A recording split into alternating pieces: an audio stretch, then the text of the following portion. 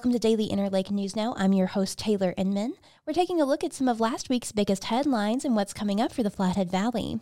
In this week's Deep Dive segment, I chat with Daily Interlake Regional Managing Editor Matt Baldwin. I thought it would be fun to chat with Matt and give you guys some insight on how we run the newsroom, and he's going to give us a look at how the paper comes together. But first, here are some headlines.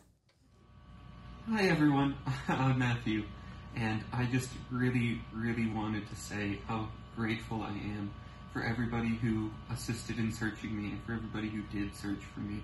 That's part of a thank you message from 19-year-old Matthew Reed, who was missing in Glacier National Park for several days before he was found by rescue crews. Reed is a chemical engineering student at Brigham Young University in Utah, who was passing through the national park on a trip back east after the end of the semester. He set out to hike the Huckleberry Lookout Trail on May 5th and was reported missing on May 7th.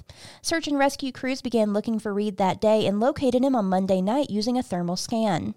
During his hike, Reed attempted to cross a snowbank and slipped into an unknown drainage on the east side of Huckleberry Mountain. Determining he could not make it back up the trail, he started working his way down the drainage. Reed's mother, Barbara, says the scoop marks left in the snow provided the biggest clue for search and rescue crews as they tried to determine Reed's whereabouts. He told his family he understood that with all the fog and clouds, it would be difficult to get helicopters out there, but upon hearing the helicopters, he felt hope.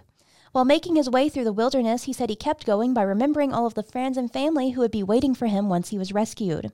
His mother said he decided to build a shelter near clear running water. After the rescue, a U.S. Border Patrol agent told them he made a few very smart decisions that contributed to his survival. Reed was receiving treatment at Logan Health in Kalispell, but he was hoping to be transferred to the Mayo Clinic in Minnesota as soon as possible to receive treatment for frostbite using hyperbaric oxygen. A man who allegedly threatened to shoot up a Flathead Valley school last week is behind bars on multiple charges. 36-year-old Robert Arnold Brown faces a felony count of intimidation and a misdemeanor charge of assault with a bodily fluid. He was booked into the Flathead County Detention Center on May 9th, according to jail records. Prosecutors alleged in charging documents that Brown text messaged his sister about his intention to go on a shooting. She turned those messages over to deputies with the Flathead County Sheriff's Office as well as his workplace and vehicle. A specific school was not identified in court documents. Deputies arrested Brown in Columbia Falls and took him to the county jail, court documents said. Once there, Brown allegedly spat in the face of a detention center officer. The Washington Post counts 21 school shootings across the nation thus far in 2023. Though only one involving multiple fatalities. The Covenant School shooting in Nashville saw 6 killed, 3 students and 3 adults in a March 27th shooting. Brown is expected to appear before Judge Danny Kaufman on May 15th for his arraignment. Intimidation carries a maximum penalty of 10 years in the Montana State Prison and a $50,000 fine. Assault with bodily fluids is punishable by a year of imprisonment and a $1,000 fine. Representative Zoe Zephyr, whose removal from the State House in April brought national attention to Montana, accused state Republicans of adopting an ends-justify-the-means approach to governance at a gathering of the Flathead Democrats over the weekend. Zephyr, a Democrat from Missoula and a transgender woman, spent the final days of the legislative session working off the House floor, able to vote but barred from speaking on bills working through the State House. The series of events that led to her removal began with GOP leaders reprimanding her for breaching decorum and climaxed with demonstrators disrupting the chamber's business in a protest that ended with 7 arrests. During her appearance in the Flathead Valley, Zephyr criticized Republicans for propagating a strain of Christian nationalism in the state, particularly in northwest Montana. You know, we see, especially y'all in the Flathead, see clearly what exactly they are trying to do here. The sort of brand of, quite frankly, Christian nationalism that is trying to put down roots in this part of our state. And I think it's important to remember that the family leading that charge has only been in politics here 15 years or so, and we can plant seeds today. That was a thinly veiled reference to the Regier family. House Speaker Matt Regier is just one member of that family active in Montana politics. His father, Senator Keith Regier, and his sister, Representative Amy Regier, chair their respective chambers' powerful judiciary committees, both of which reviewed many highly contested bills this session, including legislation affecting the LGBTQ+ community. Christian nationalism has recently found a foothold in American politics, particularly in the Republican Party, according to a 2023 survey by the nonpartisan Public Religion Research Institute and the Washington, D.C.-based Brookings Institution. The worldview is based upon the idea that the U.S. is a Christian nation and that the country's laws should be rooted in Christian values. While a majority of Republicans reported sympathizing with Christian nationalism, the survey found that the idea remains a minority nationwide. Read those full stories at dailyinterlake.com. Now it's time for our deep dive segment, and this week I'm chatting with my boss, Matt Baldwin, who is the regional managing editor for the Daily Interlake. We're hoping to give you guys a look at how the newsroom works and how the paper comes together on a daily basis. All right, Matt, thanks for joining us. Hi, how are you? I'm great. How are you? Thanks for having me in here. Yeah. So we have a few different editors here at the Interlake. Matt is the regional managing editor. Matt, can you explain a little bit about what that is and what you do here at the paper? Yeah, so it's Hagadone Media Montana, which has 8 newspapers in Montana. That's the Daily Interlake, Hungry Horse News, Whitefish Pilot, Big Fork Eagle, the Western News in Libby, Lake County Leader in Polson, and then we have 2 small weeklies in Mineral County and Sanders County. So I sort of help those papers from day to day, do a lot of different things, however they need me to help out.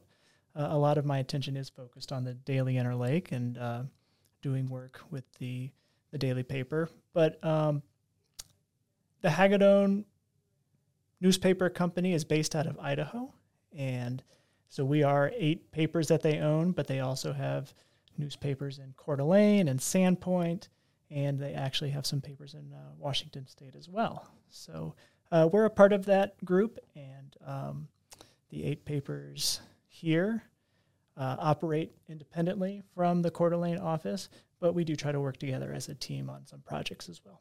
Okay. Yeah, we cover a big area over here in our part of the country. We really do. When you think about geographically how many miles we're covering with those 8 papers, all the way from the Idaho border down to Mineral County and I-90. So that's a big turf. Yeah, for sure. So you mentioned that a lot of what you do is the Interlake specifically. So maybe can you walk me through what an average day in the life is like for paper production? Yeah, so we start in the morning with a editor's meeting. We try to pull that off around 10 a.m. once everyone's kind of settled in the day. And in that meeting, we'll just talk about what we have planned for the paper. We talk about what's happening nationally and regionally on the wires. We discuss about what stories might be coming up that would impact our front page that day. Generally, we have a good idea of what's going to go on the front page in the morning, but inevitably it changes. Something happens, breaking news, we'll shift things around. Something happening nationally will come up that we didn't recognize coming, and we make adjustments on the fly for that. But by about 4 o'clock, we're pretty set on what's going to go in the paper, and it hits the press around 7 or 8 o'clock. Sports goes at 10 or 11 o'clock. Okay. Yeah, and we have a news editor here, and we have a features editor, so that's who Matt works with in the editors meeting. When you're looking at local coverage, what are you looking for the paper?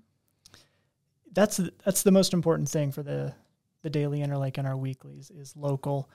That's why people subscribe to us. They can get national, world news anywhere. So they're not coming to our papers for that. They want to know what's going on in their community. So we have to ask ourselves with every story, how does this affect where we live? Why do our readers need to know about this? Why would they care? So once we ask ourselves those questions and come up with those answers, then we can kind of create a hierarchy of what's the most important stories to be presented in the paper that day. We also need to be interesting and relevant and timely. We try to move quickly on stories. So those definitely play a role in our decision-making process every day too. Yeah, for sure. Just over the past few months, maybe we can go through some topics that we've been paying attention to. I know homelessness and Kalispell has been a big one. Is there others that you can kind of think of that? Oh, the legislative session has brought up a number of issues that we've been talking about. Housing coincides with the homelessness issue. We're dealing with city councils making decisions that are affecting housing and homelessness. So that's been a big part of it. But the legislature itself has been doing a lot of things that have drawn national attention in the last few weeks that have been local issues that we've been covering as well. Yeah, for sure. So how do you take in community feedback? We get calls every day. People still call down to the newsroom to either, give us a story idea, a news tip. That's great. Sometimes they call to chew us out about a story or just offer us praise. And I'd say all those things are great. If you're not getting interaction from your community, you're not reaching them in the right way. And we have no shortage of interaction with our readers and community. So it's definitely good. And it helps guide our decision-making process when you get that feedback. When somebody calls to tell you why they disagreed with a certain story, we listen. And while we may maybe not agree with that, we're definitely taking that feedback, and it helps guide us going forward for sure. But that being said, when people call and disagree and tell us they don't like stories, there's still things we have to cover that are uncomfortable, that are important topics that maybe people don't want to read in their paper in the morning, but they should know that it's going on. A great example was your series on bullying that we did earlier this year, where we talked to some victims of bullying and detailed the challenges and struggles that came from that, and the school district's reaction and how they handled it. And I think that was an uncomfortable story for the community to read, to hear about that happening in the schools locally. That being said, it's uncomfortable, but it's important to talk about. And I think ultimately at the end of that series, maybe parents and school districts and students came away with a little bit of a better understanding of why this is an important topic. So it was important that you didn't shy away from that the paper didn't shy away from it just because it was going to make people uncomfortable. Right.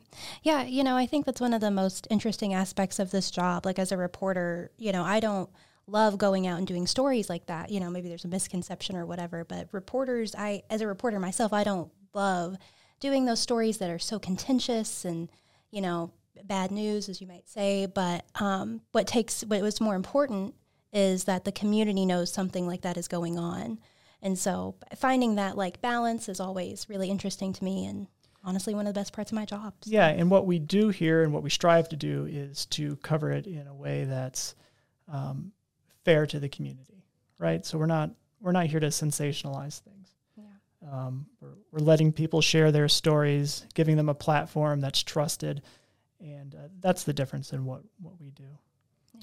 Yeah. Another way that we're getting feedback is on our opinion page. And I would say that the Daily Interlake and our weeklies have really robust opinion pages compared to some other news outlets. We get a lot of interaction with our readers, and that's just a really good sign that people are engaging with the content that we're putting out there, and that's really our goal. We welcome all types of letters. Rebuttal letters are encouraged. If you see something you like or don't like, let us know about it. Write in and give us that feedback. I think one of the things that strengthens our opinion page is that we're really inclusive. And by that, I mean that we don't push out opinions that maybe people might be offended by a little bit. You're probably going to read something on the opinion page that either you cheer for or just gets you so mad, right? And that's a good opinion page. If you can sit down and find 2 or 3 things that just set your emotions off in different ways, then I'd say we've done our job, because we're trying to get everyone out of their silos and really expose them to all the opinions that exist in this community. And it's a very diverse place. The Flathead in Northwest Montana gets pegged as one thing, and it's just not. There's a lot of different types of people who live here, and I think we've done a really great job of creating a platform where people feel like they can share their ideas in a way that will reach all the different people that live here, and that's just a healthy thing for a community to have. I don't think a community wants a newspaper that is exclusive on their opinion page and in their content and only wants to lean in one way. There's enough of that in the world, and I think that our job is to create a place that's more inclusive. Yeah, for sure. And when you look at the opinion page, like you mentioned, you can see that it's, we're not just getting one side of the community, we're getting multiple voices in the community, which is the goal. Yeah. And those opinion pieces, generate a lot of feedback for us. And sometimes people will, I'm going to cancel my subscription because of that letter you printed. And that's a fine reaction, but I always talk to those folks who call and say, why don't you write a rebuttal letter instead? Let us know what you think. And oftentimes that is a satisfying thing for them to hear, that they will have their voice heard too. Yeah, get your opinion out there, get your voice out there. All right. Okay, I'm excited for this question. So, what changes in journalism have you seen since your tenure here that affect how you run things here in the newsroom? I've been with the Hagedorn newspaper group for around about 15 years. Worked at the weeklies and at the Daily Interlake. And honestly, our news gathering approach hasn't really changed. And that's because we're doing community journalism, and the basics of that haven't shifted just because of technology or whatever else is going on. We prioritize local coverage, getting local voices, local faces in the paper, and presenting that in a really fair and authentic way to the community. And that just hasn't changed over the last 15 years, and it's not going to change going forward. That is what makes our papers special for the community, and our readers have let us know that, and we'll continue to do that going forward. But that being said, there is a lot that has changed. The delivery of news over the last 15 years, really since smartphones became a thing that everyone has in their pocket, the internet, like that you just can't approach news the same way as it was 2 decades ago. The news cycle is always going. People are getting their news from all different kinds of places. So that means we have to meet readers where they are. We can't just post it to the website. We can't just put out a print product and hope people pick it up. We have to take our content and put it on social media. We're doing things like we're doing now with a podcast. All of that is a really quickly changing environment in news that is fun and it's exciting, and it keeps us on our toes for sure, but it's definitely challenging to keep up with everything that keeps evolving in the industry. But as far as the content goes, back to what I originally said, maybe we're delivering it over Instagram now, but it's still the same community journalism approach that we've always taken, and covering the things that we're obligated to cover, like courts and city government, and finding the good stories in the community as well. So I'd say in a more broad sense of news, the biggest change has just been the separation of news and opinion. And it's not something that we necessarily deal with what we do from day to day, but it's just so hard for people. And in my conversations with readers, I see this. It's so hard for people to discern what's news and what is opinion. And if we could point the finger at cable news, I mean, they play a big role in that. Those evening news shows aren't news. They're opinion pieces. But it's so hard for people to know the difference. And then the same with social media. If you're seeing things in your social media feeds, it may look like news to you, but it's not. And it's really hard to discern that. And I think that's something that makes the Interlake and the Hungry Horse News and Whitefish Pilot and all our weeklies really, really valuable to the community as a place where you can find that trusted news. You can see that brand, and you know that it's coming from a good place.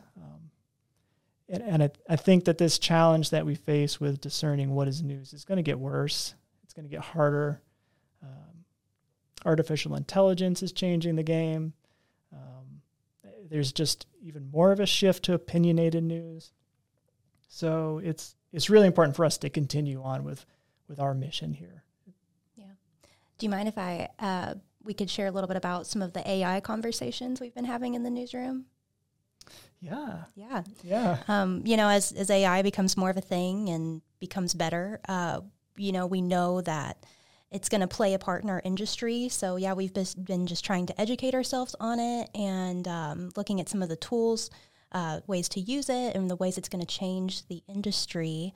Did you attend a conference about that, or? Yeah, the Associated Press put on a workshop that I attended a few months ago about it, and I had really just started learning about AI and what it involves as far as news goes. And on one hand, there's some really functional tools for the industry to tap into. Something as basic as transcribing your notes, right? So if you're recording an interview with somebody, there's programs that'll transcribe your notes for you. And I mean, awesome time saver, right? Yeah. It's pretty good. I've used it a few times, and it's very helpful. But there's other tools out there that newsrooms are looking at using AI for that. I think still have a ways to go, but they're interesting programs that will summarize public agendas, right? So if you have a really thick city council packet, the program will take that information and condense it into a readable format for people to learn more about what's going on in their city government. And I think it's an interesting way to maybe get that information out to people, but I think we still need that human factor in there, checking facts, making sure it's presented in context, right? I don't think AI necessarily understands context yet, and that's a big part of the job that we do. There's some other AI programs out there that will detect whether your content is being used for other AI-generated content, which is a strange thing, but I think that's going to be another thing we have to keep an eye on going forward. So I'm open-minded about it. I still think reporters, shoe leather journalism is super important, and there's no replacement for that. But it's certainly a space that is going to change really quickly in the next, I'd say, 5 years. Yeah. All right, Matt. Well, thanks for joining us.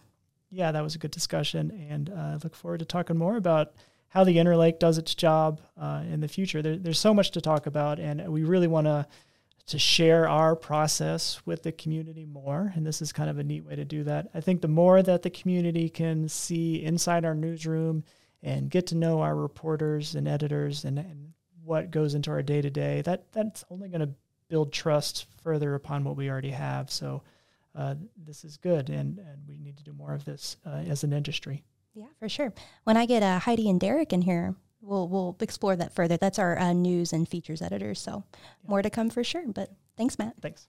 Did you know that the Daily Interlake has a breaking news app? Search Daily Interlake in the App Store to find up-to-date information about what's going on in your community. Let's see what events are coming up this week in the Flathead Valley. The Columbia Falls Community Market is back Thursday. The market runs every Thursday during the summertime from 5 to 8 p.m. This week, the Brent Jameson and the Sorted Seeds is providing live music. Stop by and grab a bite to eat while you get your veggies and more homemade goods. At the Walcote Center on Saturday night, local musician Y. Mizutani and the Impact World Strings Chamber Ensemble present The Lights of Broadway, a concert of vocal and instrumental masterpieces from both old and new Broadway musicals. Tickets are $25, but the event is free for veterans, active duty members, and children under the age of 10. The show begins at 7 p.m. on Saturday night. And the first ever Fish Fest in downtown Whitefish will be happening this Saturday as well. Fish Fest will be a celebration of all things whitefish, beginning with the Waves annual Whitefish Marathon, half marathon, and 5K run that morning. The festival runs all day from 8 a.m. to 8 p.m. For more information, visit the Whitefish Chamber of Commerce's website. Find live music, art classes, and everything going on in your community by visiting our online events calendar. For organizers and business owners out there, it's super easy and free to post your events at dailyinterlake.com/events. Thanks for joining us. News Now is a new podcast from the Daily Interlake. We're proud to be the largest news gathering operation in the region and the oldest paper in the valley. Consider becoming a subscriber to support our work. Call Circulation at 406-755-7018 or go to the Manage Subscription tab on the top right corner of our website. And if you haven't already, subscribe to our YouTube channel to never miss an episode of the pod. Everybody stay safe and have a great week.